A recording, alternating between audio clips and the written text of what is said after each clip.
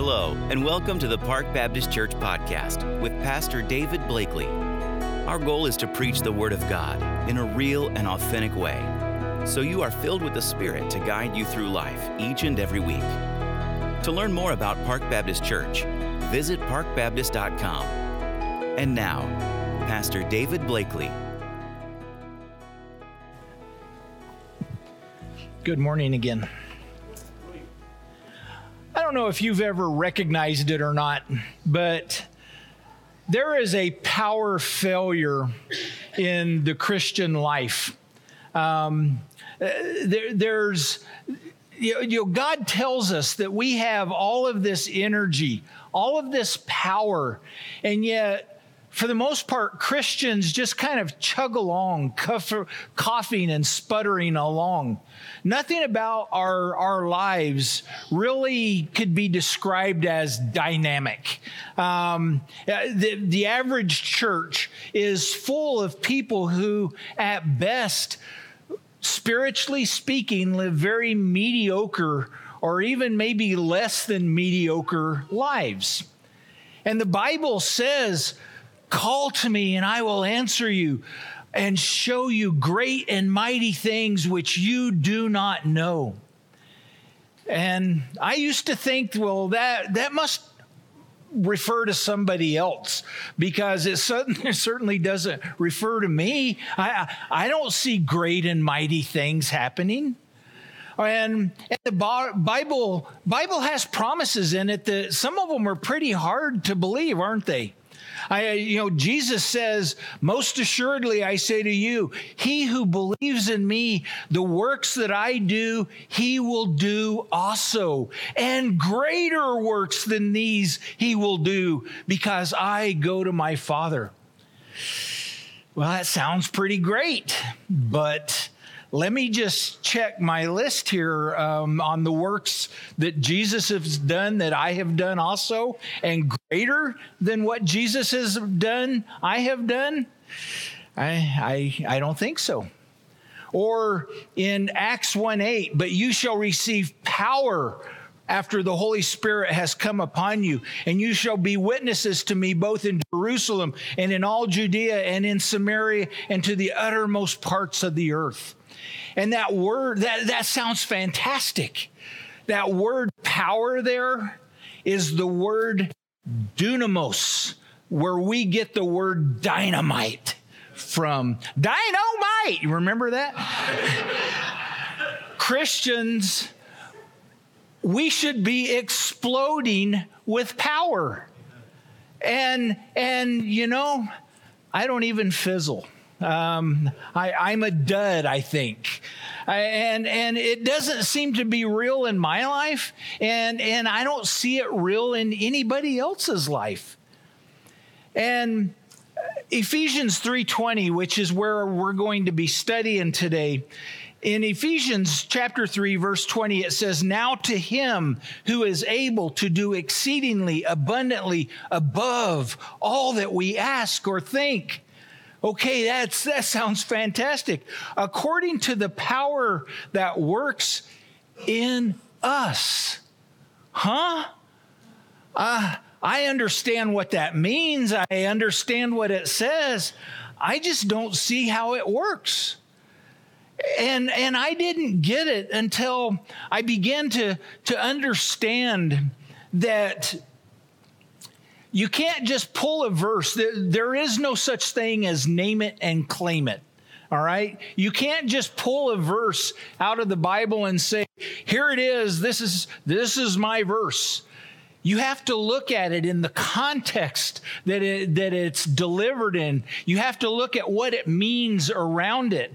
And when you begin to understand what it means around it, then you can begin to understand what a particular verse means. And so in Ephesians chapter 3, you have to look at this is a part of a prayer that Paul is praying.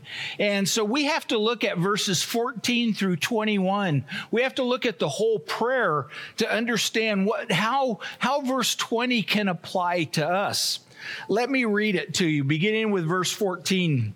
For this reason I bow my knees to the Father of our Lord Jesus Christ, from whom the whole family in heaven and earth is named, that he would grant you, according to the riches of his glory, to be strengthened with might through his Spirit in the inner man, that Christ may dwell in your hearts through faith, that you, being rooted and grounded in love, may be able to comprehend with all of the saints what is the width and length and depth and height, to know the love of Christ which passes knowledge, that you may be filled with all of the fullness of God. Now to him who is able to do exceedingly and abundantly above all that we ask or think, according to the power that works in us, to him be glory in the church by Christ Jesus to all generations forever and ever. Amen. Now, this section of Ephesians is what I'm going to call the ignition switch for the Christians. In chapters 1, 2, and in chapter 3 up through verse 13, Paul is describing the power that is available to the follower of Christ, to Christians. He doesn't ask in that first section of Ephesians, he's not asking Christians to do anything. He's just telling them who you are, what God has done for you and in you. And he says that we are blessed with all spiritual blessings.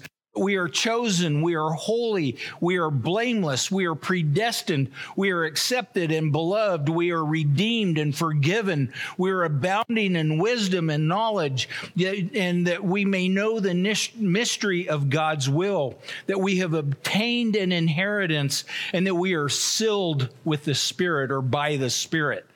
So the first part of Ephesians is just telling us who we are, what has been made available to us as followers of Christ. Then from chapter 4 moving forward, he's telling us how we are to live, what is expected of us. Now, between the power and what you do with the power, there has to be a ignition, a start. If you have a car, you have a motor, but until you start the motor, it doesn't do anything. It just sits there. And that's what chapter 3, verses 14 through 21 are. That is the ignition. There is a sequence here that we're going to look at this morning, a progression, if you will. In other words, if you do this, in order for this to happen, in order for this to happen, in order for this result. And so if we pull verse 20 out, it's out of context. It's like trying to start a car and one of the battery terminals isn't connected. You're not going to be able to make it happen unless you have the proper sequence. And so I'm going to give you this progression today. And what I hope it's going to do is open your understanding. Because if you're like me, I'm frustrated at reading the Bible and then looking at my life and saying, I want the liberty, I want the power, I want the victory that the Bible describes, and I hope that you do as well. And so let's look at this process. The very first thing that we have to have is the inner strength that comes through the Holy Spirit. Verse 14, it says, "For this reason I bow my knee to the Father of the Lord Jesus Christ." Now, what reason is Paul talking about? He's talking about these resources that I mentioned. What Paul is in essence saying is, because of all that God has given you, because of all of the blessings that you have, because of all of the freedom and the power and the liberty and all of the wonderful things God has already provided for you, because of that, I bow my knee in prayer. And what he now beginning with verse 16, Paul is giving a bold request. He says that God that would grant you, according to the riches of his glory, to be strengthened with might through his power in the inner man. Power and strength in the inner man, or the inner person. I'm praying for inner strength, and the way we get that is the Holy Spirit. That is the beginning point of everything.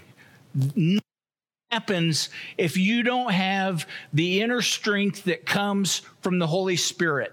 If you want to turn God's power on in your life, that has to be the starting point. Notice the little footnote. He says that he would grant you according to the riches of his glory. Remember that statement, because it's going to pop up a lot in Paul's writing. To be given according to the riches of his glory. That's important for us to understand. To be given according to the riches of his glory. That means that he's not giving you according to your need. He's giving you according to his resources. Do you suppose God has plenty of resources? I would say he does. Here's an example. Let's say I come to a rich man and I say, sir, I need $500. If he gives me according to his riches, he might pull out $1,000 and give me $1,000 because he's giving out according to his riches, not according to my need. So when we come to God and he gives us according to his riches, he's going to bless us beyond our capacity for understanding. God isn't limited in resources. And so when God gives us according to his riches, we're going to be strengthened in power in our inner person in a mighty way. He's asking that God's attributes would be generously applied to our lives. And again, this only comes from the Holy Spirit. You know, when you and I yield ourselves to the Holy Spirit, the Spirit of God empowers us in the inner person, the inner man, the inner person. It just means who you are on the inside. I don't know if you know this or not, but there are two yous. And I'm not talking about sheep, by the way. There's an inner you and an outer you. You know, we look around and we see our outer person, but every person also has an inner person. And what Paul is praying for here is that inner person will be strengthened by the Holy Spirit. Now, how does this happen? How do you experience the dynamite, if you will, of power from God? Well, it's not simple as just saying, well, God's already in the person, you know, because as Christians, we all have the Holy Spirit in us. That's not what this is talking about. When we submit ourselves to the Holy Spirit, then the Holy Spirit is going to strengthen us. The Holy Spirit is going to give us power and resource that we don't have naturally. And the more you yield to the Holy Spirit, the more power, the more victory, the more dynamite you're going to have. All right? That's what he's talking about here. Spiritual energy that gives you victory in your own life. It's the energy to conquer sin and Satan and the flesh, where most people struggle on a day-to-day basis. If you're really going to live an effective Christian life, you have to have spiritual stamina. You have to be victorious over sin. And you can only have that victory when you are spiritually strong in your inner person. You know, most people, what they do is they try to have victory in their flesh. They're dealing with temptation. They're dealing, with lust, and they say, "Okay, I'm not going to lust anymore. I'm just not going to," and they fail because they're trying to do it in their flesh. They're trying to use their willpower to overcome something. They're going to fail every time. It's only when you are strong spiritually in your inner person that you're going to have victory over the struggles that every person has. Life is a matter of commitments, of thousands of decisions every day. And every decision you make, every commitment you make, every thought process you make, if you will submit that to the Holy Spirit and say, "Holy Spirit, I want you in control of this decision. I want you in control of this little nuance of my life. I want you in control of every single thought I have." When we do that, what we are doing is we are yielding our lives to the control of the Holy Spirit in our life. And that's when God strengthens us. If you try to do it on your own, you're going to fail. We don't have the time, but look up Romans chapter 7, because this is a very good picture of what happens. This is where Paul talks about, when I try to do what is right, I don't. And when I don't do the things that I want to do, I do. And he gets all confabulated. He's just like, blah, blah, blah. That's what happens when we try to do things in our flesh. It's a matter of commitment, saying, "Holy Spirit, I want you in control of every minute detail of my life." Ephesians 5:18, Paul says that we are to be filled with the Holy Spirit. And the way that actually reads literally is keep being filled by the Spirit. It's this ongoing process. It's not a one-time thing. It's a moment by moment decision of yielding ourselves to the control of the Holy Spirit. Let the Spirit of God fill you completely. Let him dominate every part of your life. 2 Corinthians 4:9, Paul, and I'm going to read this from what is called the Phillips translation. It's kind of an amplified version. It says, "We are handicapped on all sides, but we are never frustrated. We are puzzled, but never in despair. We are persecuted, but we never have to stand alone. We may be knocked down, but we've never been knocked out.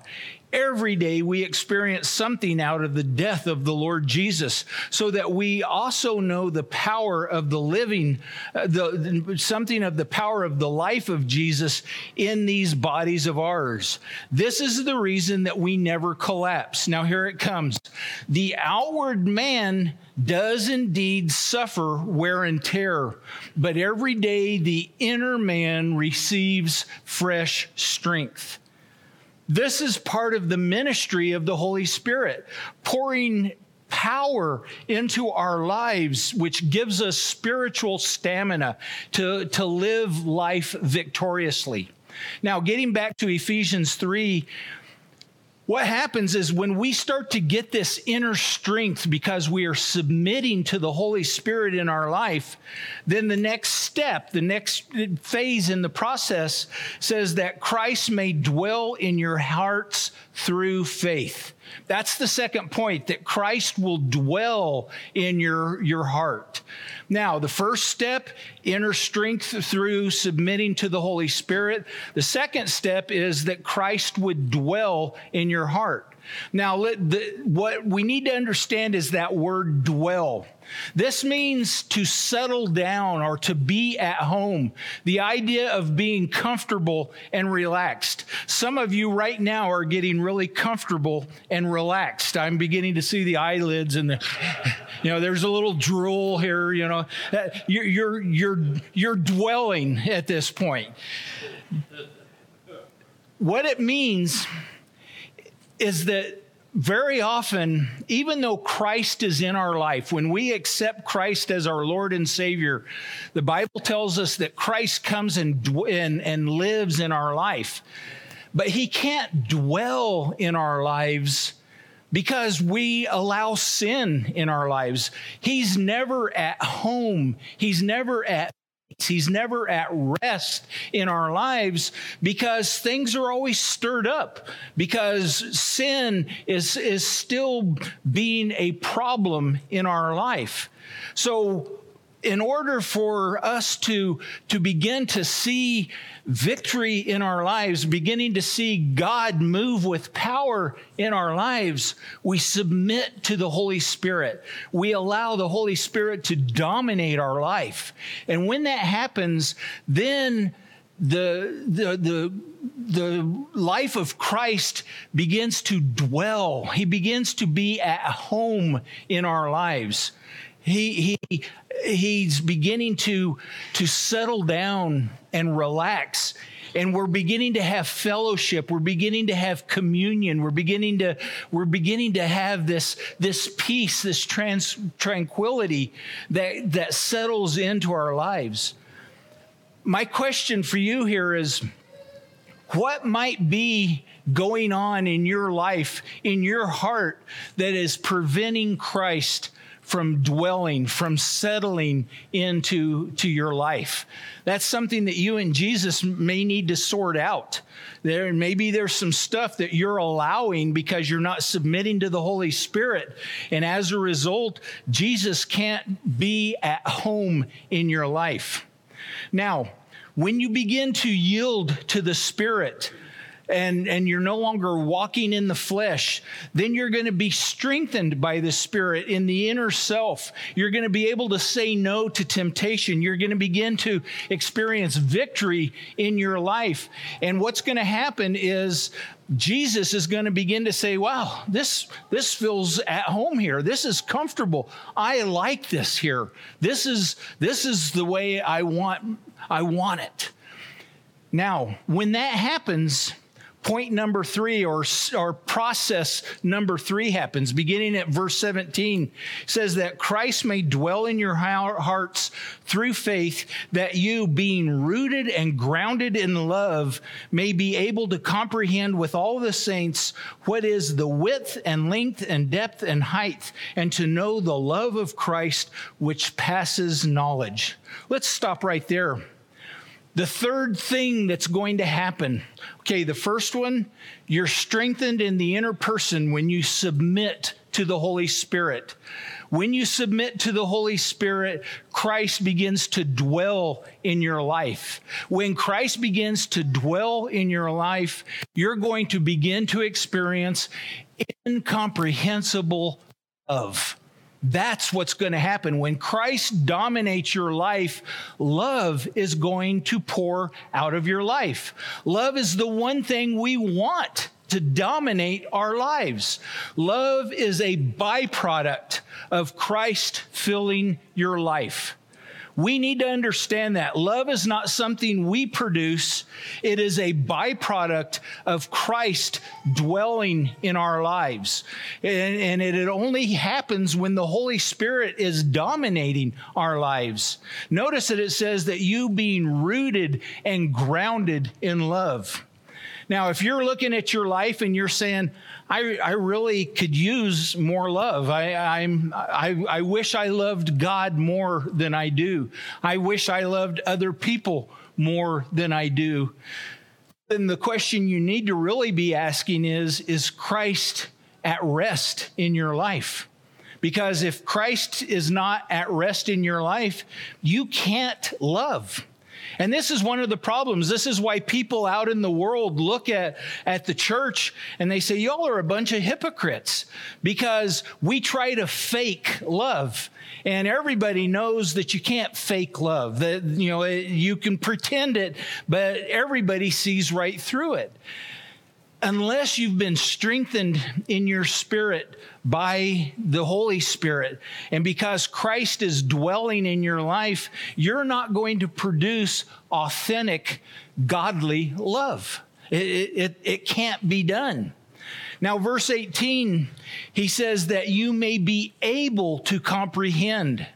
You know, you can't understand love if you have never experienced love. You know, we see, youngsters that are all, goo-goo-eyeing over each other and all of that. And we look at them and you can kind of smile, because if you've ever been in love, you know what they're experiencing. You know the butterflies and all of the stuff that goes with that. We can't comprehend God's love. Even as followers of Christ, we can't fully comprehend God's love until we have experienced God's love. Love cannot be faked. And so when we look to God, too many Christians, I'm sad to say this, too many Christians have never really fully understood or accepted or experienced the love of God. They understand it up here, but they don't understand it right here. I think there will be a lot of Christians who won't experience God's love until they step into eternity and they experience it in heaven, because they've never availed themselves to God to the point that they really grasp God's love. Paul's talking about the width, the length, the depth, the height of God's love. If you don't allow the Holy Spirit to dominate your life, and you don't allow Christ to be at home in your life, you can't experience God's love. You can't comprehend God's love. Verse 18 says, being rooted and grounded in love, that and may be able to comprehend with all of the saints. So Paul's praying that all believers, not just the people in Ephesus, but that all believers will get this, will understand this, that we know the love of Christ which passes knowledge. The world can never know the love of Christ until they become a part of the family, the body of Christ. When you yield to the Spirit and your inner person is strengthened and you have spiritual power and vitality, and you begin to experience victory, you begin to conquer sin, and Christ is settling down into your life, and his love begins to be produced in your life, then point 4, or the next part of the process happens. And that's verse 19, that you may be filled with the fullness of God. You've come to a place where you're going to be filled with the fullness of God. Try to comprehend that statement, just that little piece. Be filled with the fullness of God. The fullness of God. Imagine that. The God of the heavens can come and be filled in your life, and that you can experience the fullness of God. Now we're getting to a point where we can begin to understand how verse 20 can actually take place. But just for a second, notice in verse 16 that you can be filled with the Spirit. Verse 17, that you should be filled with Christ. Now verse 19 says that we be filled with God. Do you realize that the Trinity exists within the life of the believer? Father, Son, and Spirit. That's staggering when you stop to think about that. Just realize that when you allow God to dominate in your life through submission to Him, then you're going to have all of the fullness of Almighty God dwelling in your life. That's powerful. That's beyond our wildest understanding of what can happen. What does the fullness of God mean? It means that all of God's attributes are going to be manifested, show up in your life. I challenge you this afternoon to sit down with pencil and paper and just begin to write out the attributes of God. The fact that God is a God of love. He's a God of grace, a God of mercy, a God of justice, a God of righteousness. I mean, just start writing down all of the attributes of God. And what this is saying is that all of that will begin to dwell in you. Now, what's going to happen is when you are living your life this way, the world is going to see a person who has mercy, who has wisdom, who has knowledge, who is demonstrating the character of God in their midst. That's what this is saying. It's all available in your life. It begins by an act of your will to sit down and to saturate yourself with the Word of God, to flip the switch so that your life will overflow with the Holy Spirit.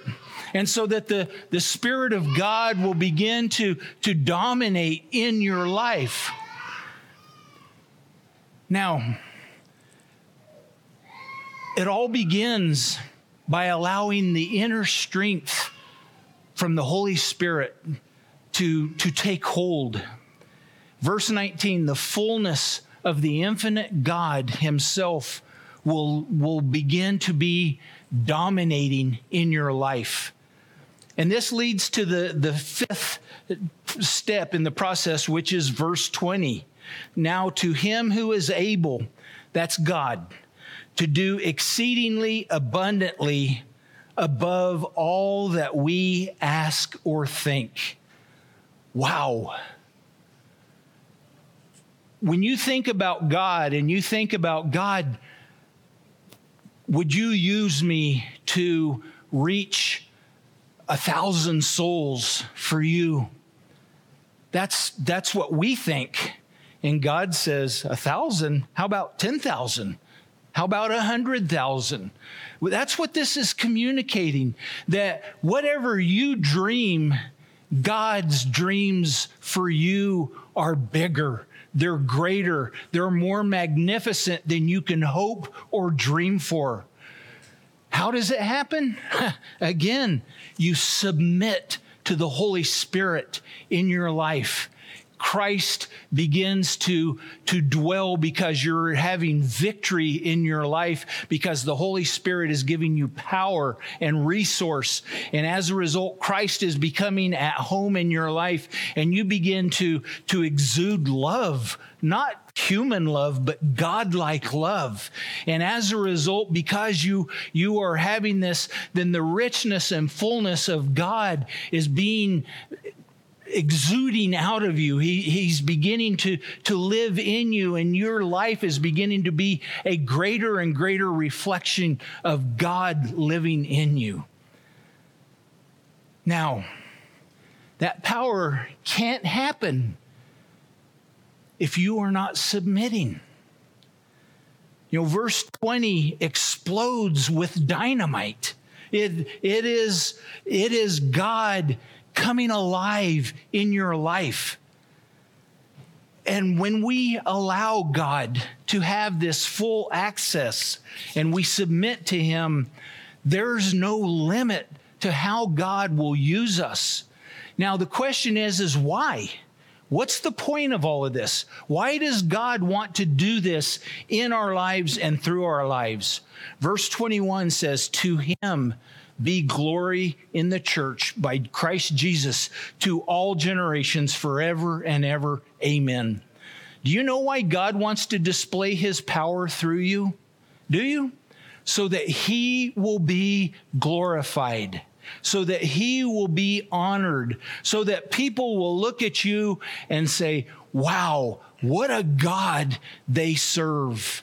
What a God that their life is so dynamic. It's so rich. It's so full. Their life has so much meaning in it. Wow, what a God. It's not about us. It's about God being glorified through us and in us. It isn't enough to have a good church. If everyone in the church is doing what I'm describing here, we will have a dynamic church. It will be a powerful church. We won't have a problem with ministering in any way, shape, or form. But it's not enough just to come here and be comfortable. That's not Christianity. Sitting around isn't Christianity.